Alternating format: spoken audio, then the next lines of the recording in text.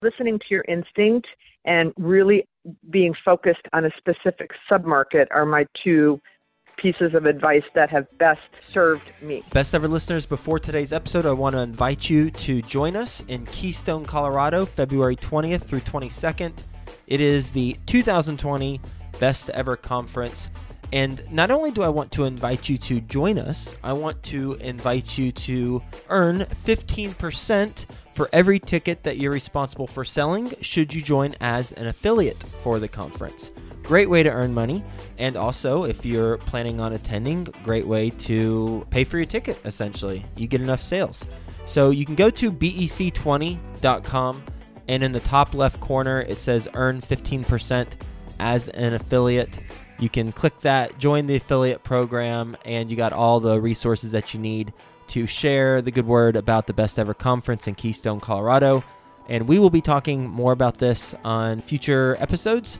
But for now, go check out bec20.com and that affiliate page. You can earn 15% as an affiliate, and we will see you in Keystone, Colorado. Best ever listeners, how you doing? Welcome to the Best Real Estate Investing Advice Ever show. I'm Joe Fairless. This is the world's longest running daily real estate investing podcast where we only talk about the best advice ever. We don't get into any of that fluffy stuff. With us today, Beth Azor. How you doing, Beth? I'm doing great, Joe. How are you? Thanks for having me. Well, I'm doing well as well, and you're welcome, and I'm grateful that you're on the show. Beth is a 34-year veteran of the commercial real estate industry.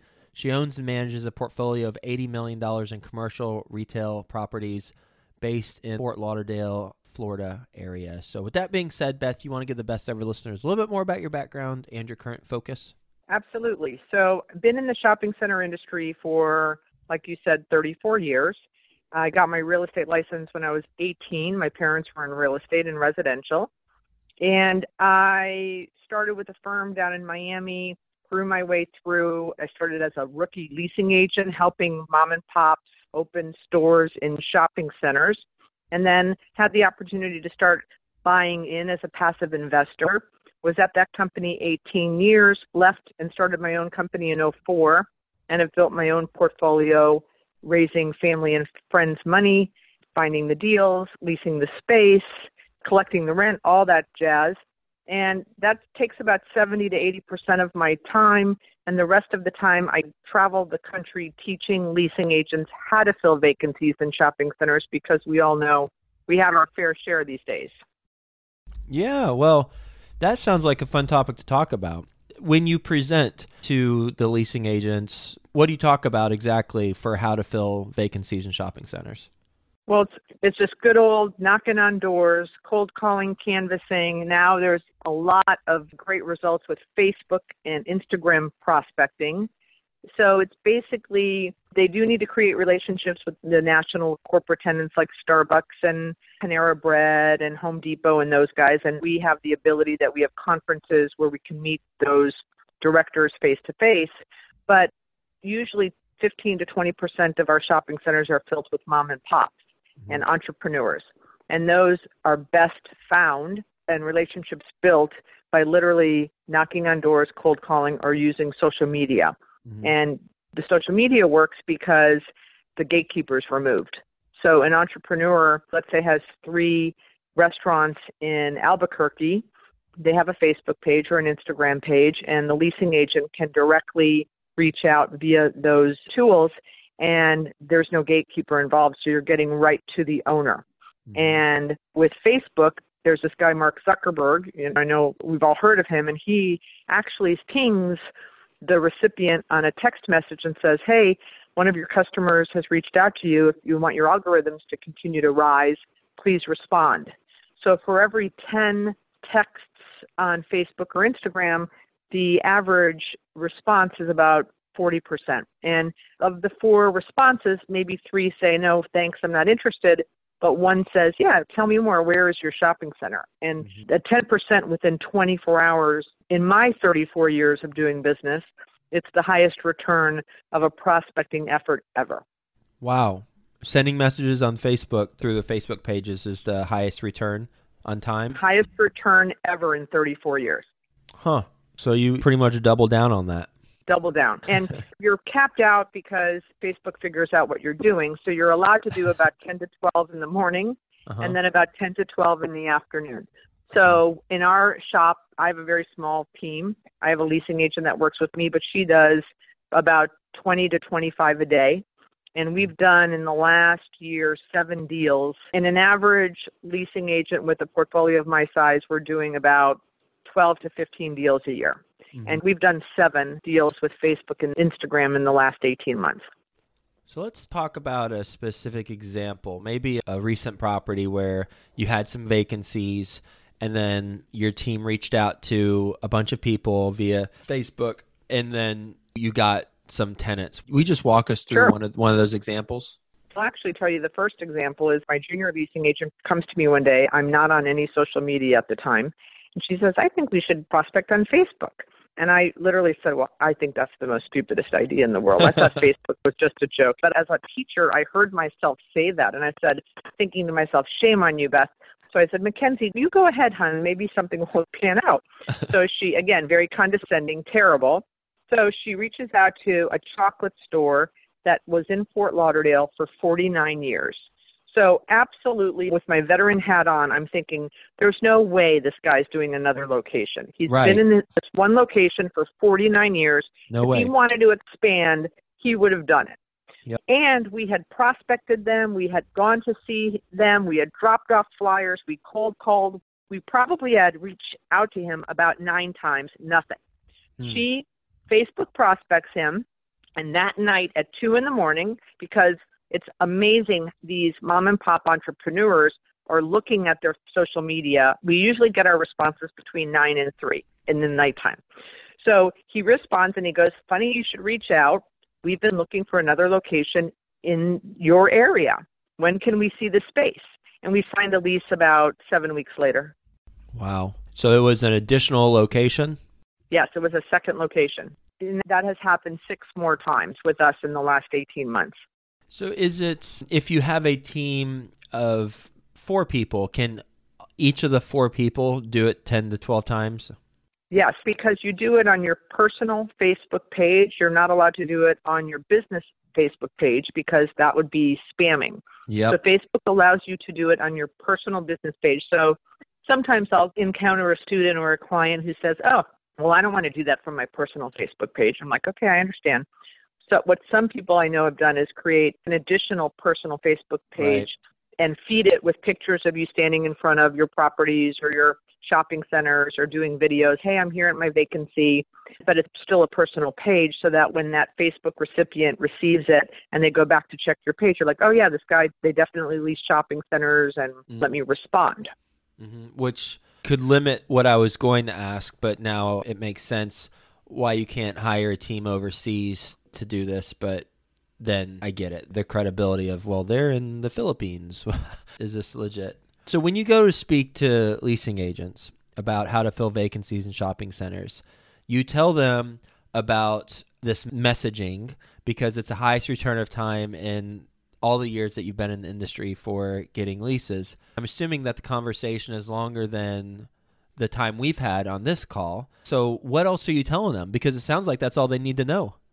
No, because that takes about 15 minutes in the morning and 15 minutes in the afternoon, right? Right. So I've been doing this for 34 years. I own 6 shopping centers.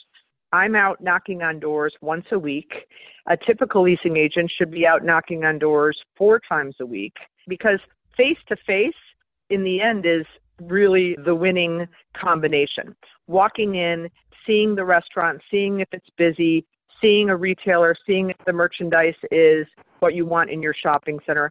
Exposure. If they don't know you, they can't do business with you. So handing out 30 to 50 flyers a day on your property. So I teach them why it's still important to do hand-to-hand combat.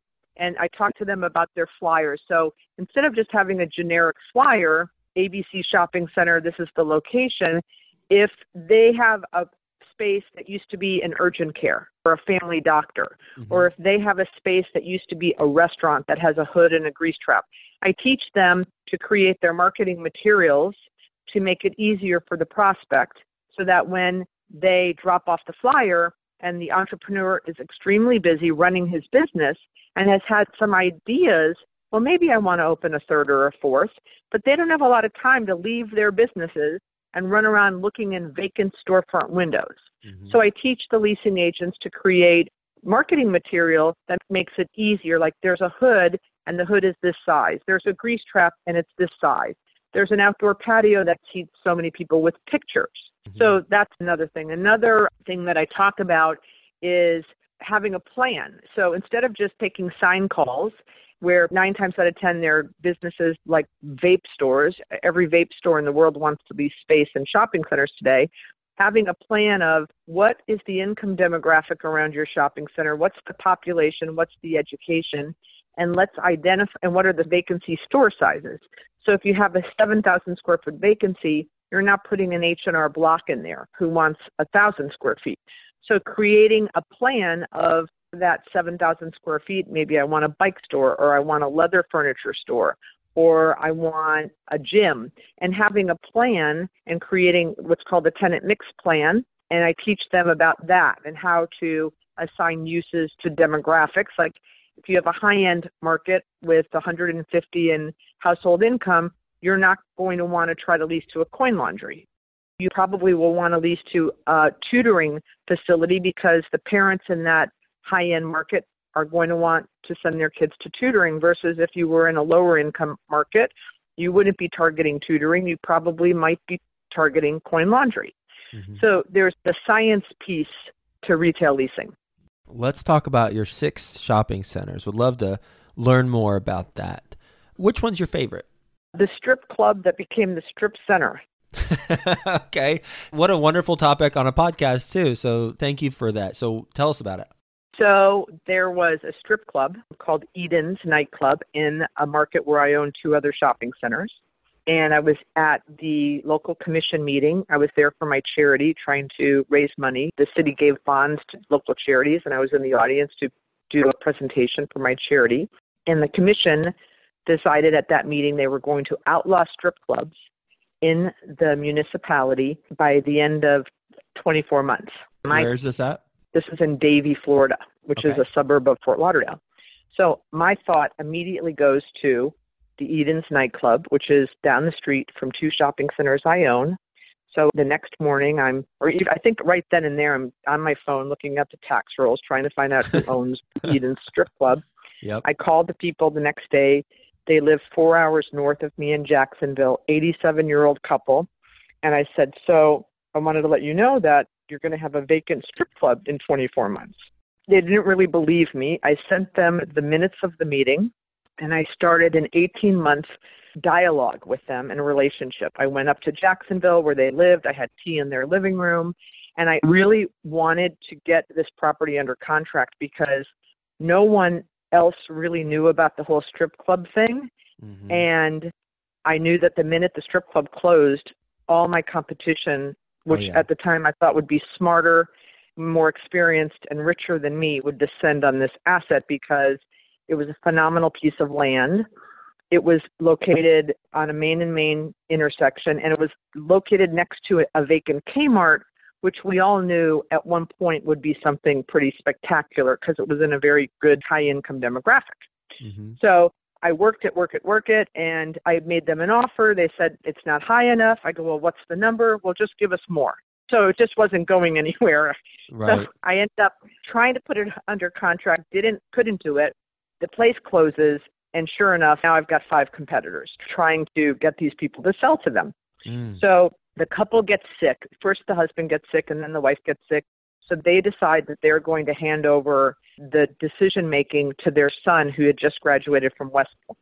So he's 24, and he calls me up. He goes, hi, you're one of the candidates we're looking to sell our building to. I'm coming down. Can I meet with you? I'm going to meet with 4 other people. And I'm like, sure, but I'd like to be the last meeting. And he said, yeah, no problem. So we meet.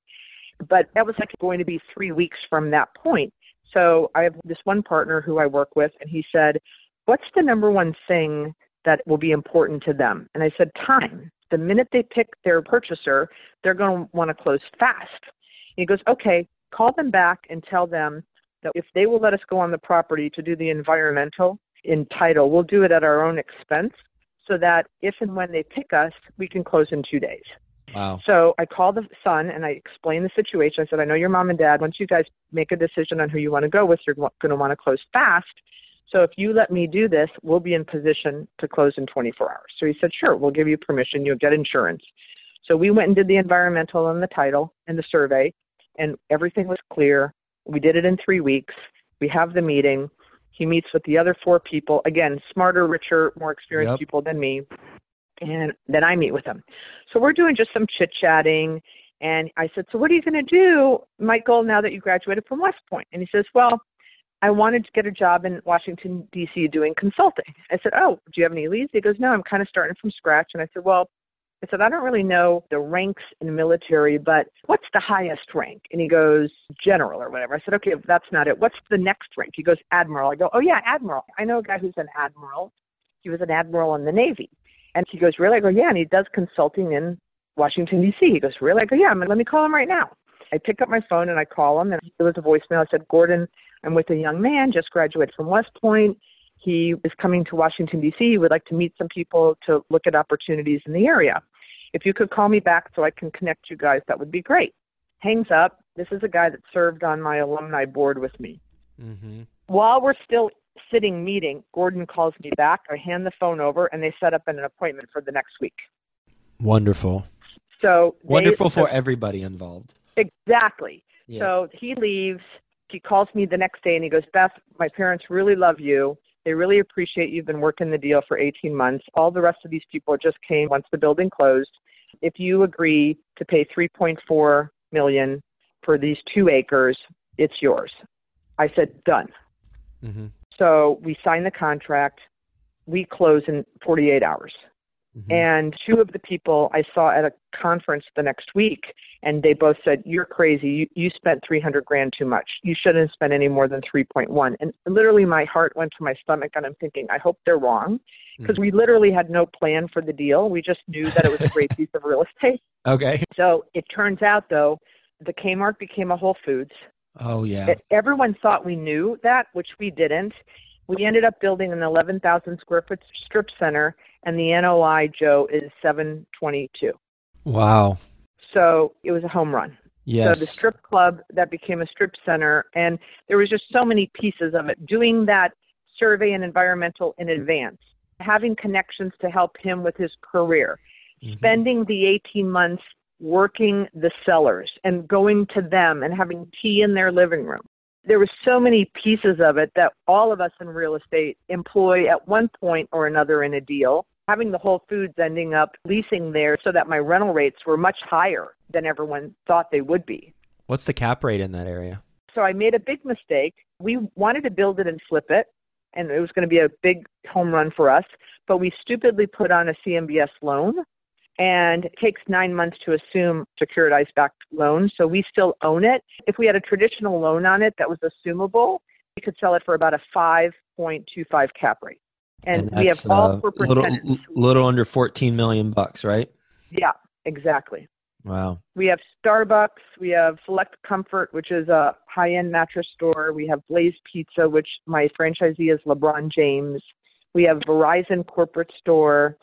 And then we have one local tenant, a little ice cream guy. And it's a huge home run, and we're blessed to have it. What were you offering during those 18 months?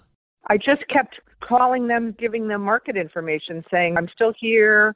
I would love to. What price were you offering? I had offered 2.9. They said, go up. I said, well, how much? We don't know. Just go up. And I'm like, I'm not going to negotiate with myself.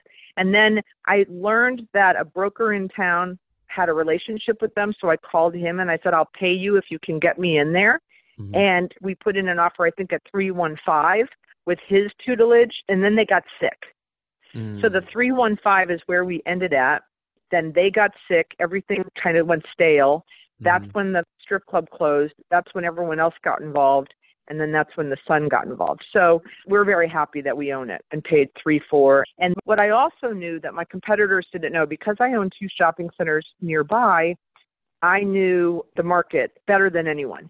So I knew that an AT&T corporate store had renewed across the street from this deal at $50 triple net, and it was blocked by a Chipotle. So it didn't even have visibility and exposure.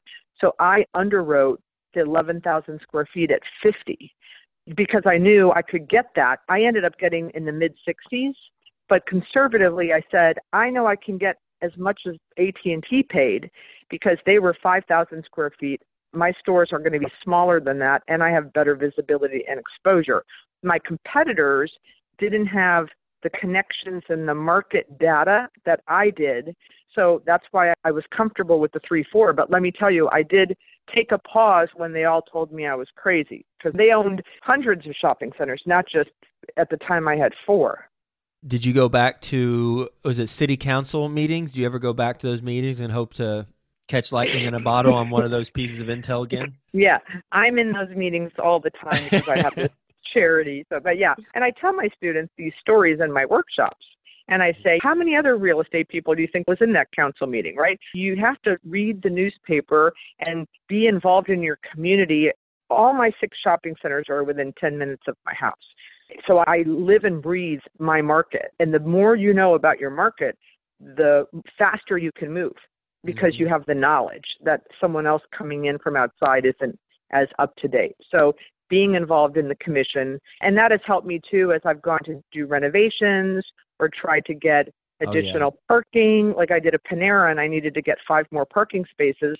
Because I knocked down a strip club, let me tell you, that gained me a lot of kudos with the city. Yep. Well, taking a step back, what is your best real estate investing advice ever? 1, go with your instinct, because I've lost 8 deals in my past when I had an instinct, but listened to naysayers and, again, didn't trust my own instinct. I said, oh, well, they own more than I do. They know more than I do. They must be right. So listen to your instinct and explore it. You can always drop a contract if it ends up that they're right and you're wrong. But I've lost 8 deals where other people have gone in and bought them and did what I thought because I was scared. So listen to your instinct. And then the market knowledge piece, because I have a friend who has 28 townhomes in Wichita. And why she's so successful is because her market knowledge is better by thousands of % over her competition, because she's the biggest buyer and owner in that submarket, so she can move faster and she has more knowledge. So I think focusing on a specific area makes you an expert, and then that gives you the leg up. So listening to your instinct and really being focused on a specific submarket are my 2 pieces of advice that have best served me. We're going to do a lightning round. You ready for the best ever lightning round? Yes. Let's do it. First, a quick word from our best ever partners. Best ever listeners, go to bec20.com. Look in the top left-hand corner. You can earn 15% as an affiliate. You can join the affiliate program and participate in the conference that way, and basically earn a free ticket to the conference, bec20.com. What if you could earn $10,000 per month net cash flow for life? Now you can at the Residential Assisted Living Academy. Gene Guarino teaches you how to take a single family house and turn it into a cash flow machine. Visit ralacademy.com to learn more. All right, what's the best ever resource that you use for your business that you couldn't live without? TripIt. TripIt is an online travel app on my phone, and I travel a lot in my teaching, and it's just phenomenal. It will tell me when I'm on the airplane how many minutes till I land, what's the gate I need to go to, where's the baggage claim, all my trips I can look out versus just looking at my calendar, which is filled with so many other things. It just has all my trips for 2020. I can just zip through it and go, okay, well, I can't plan. It's just phenomenal. I love it. TripIt. Oh. All right. What's a deal you've lost the most money on? A Winn-Dixie anchored shopping center during the recession. We had a balloon note. I was partnered with BlackRock, and we bought the Winn-Dixie out of auction.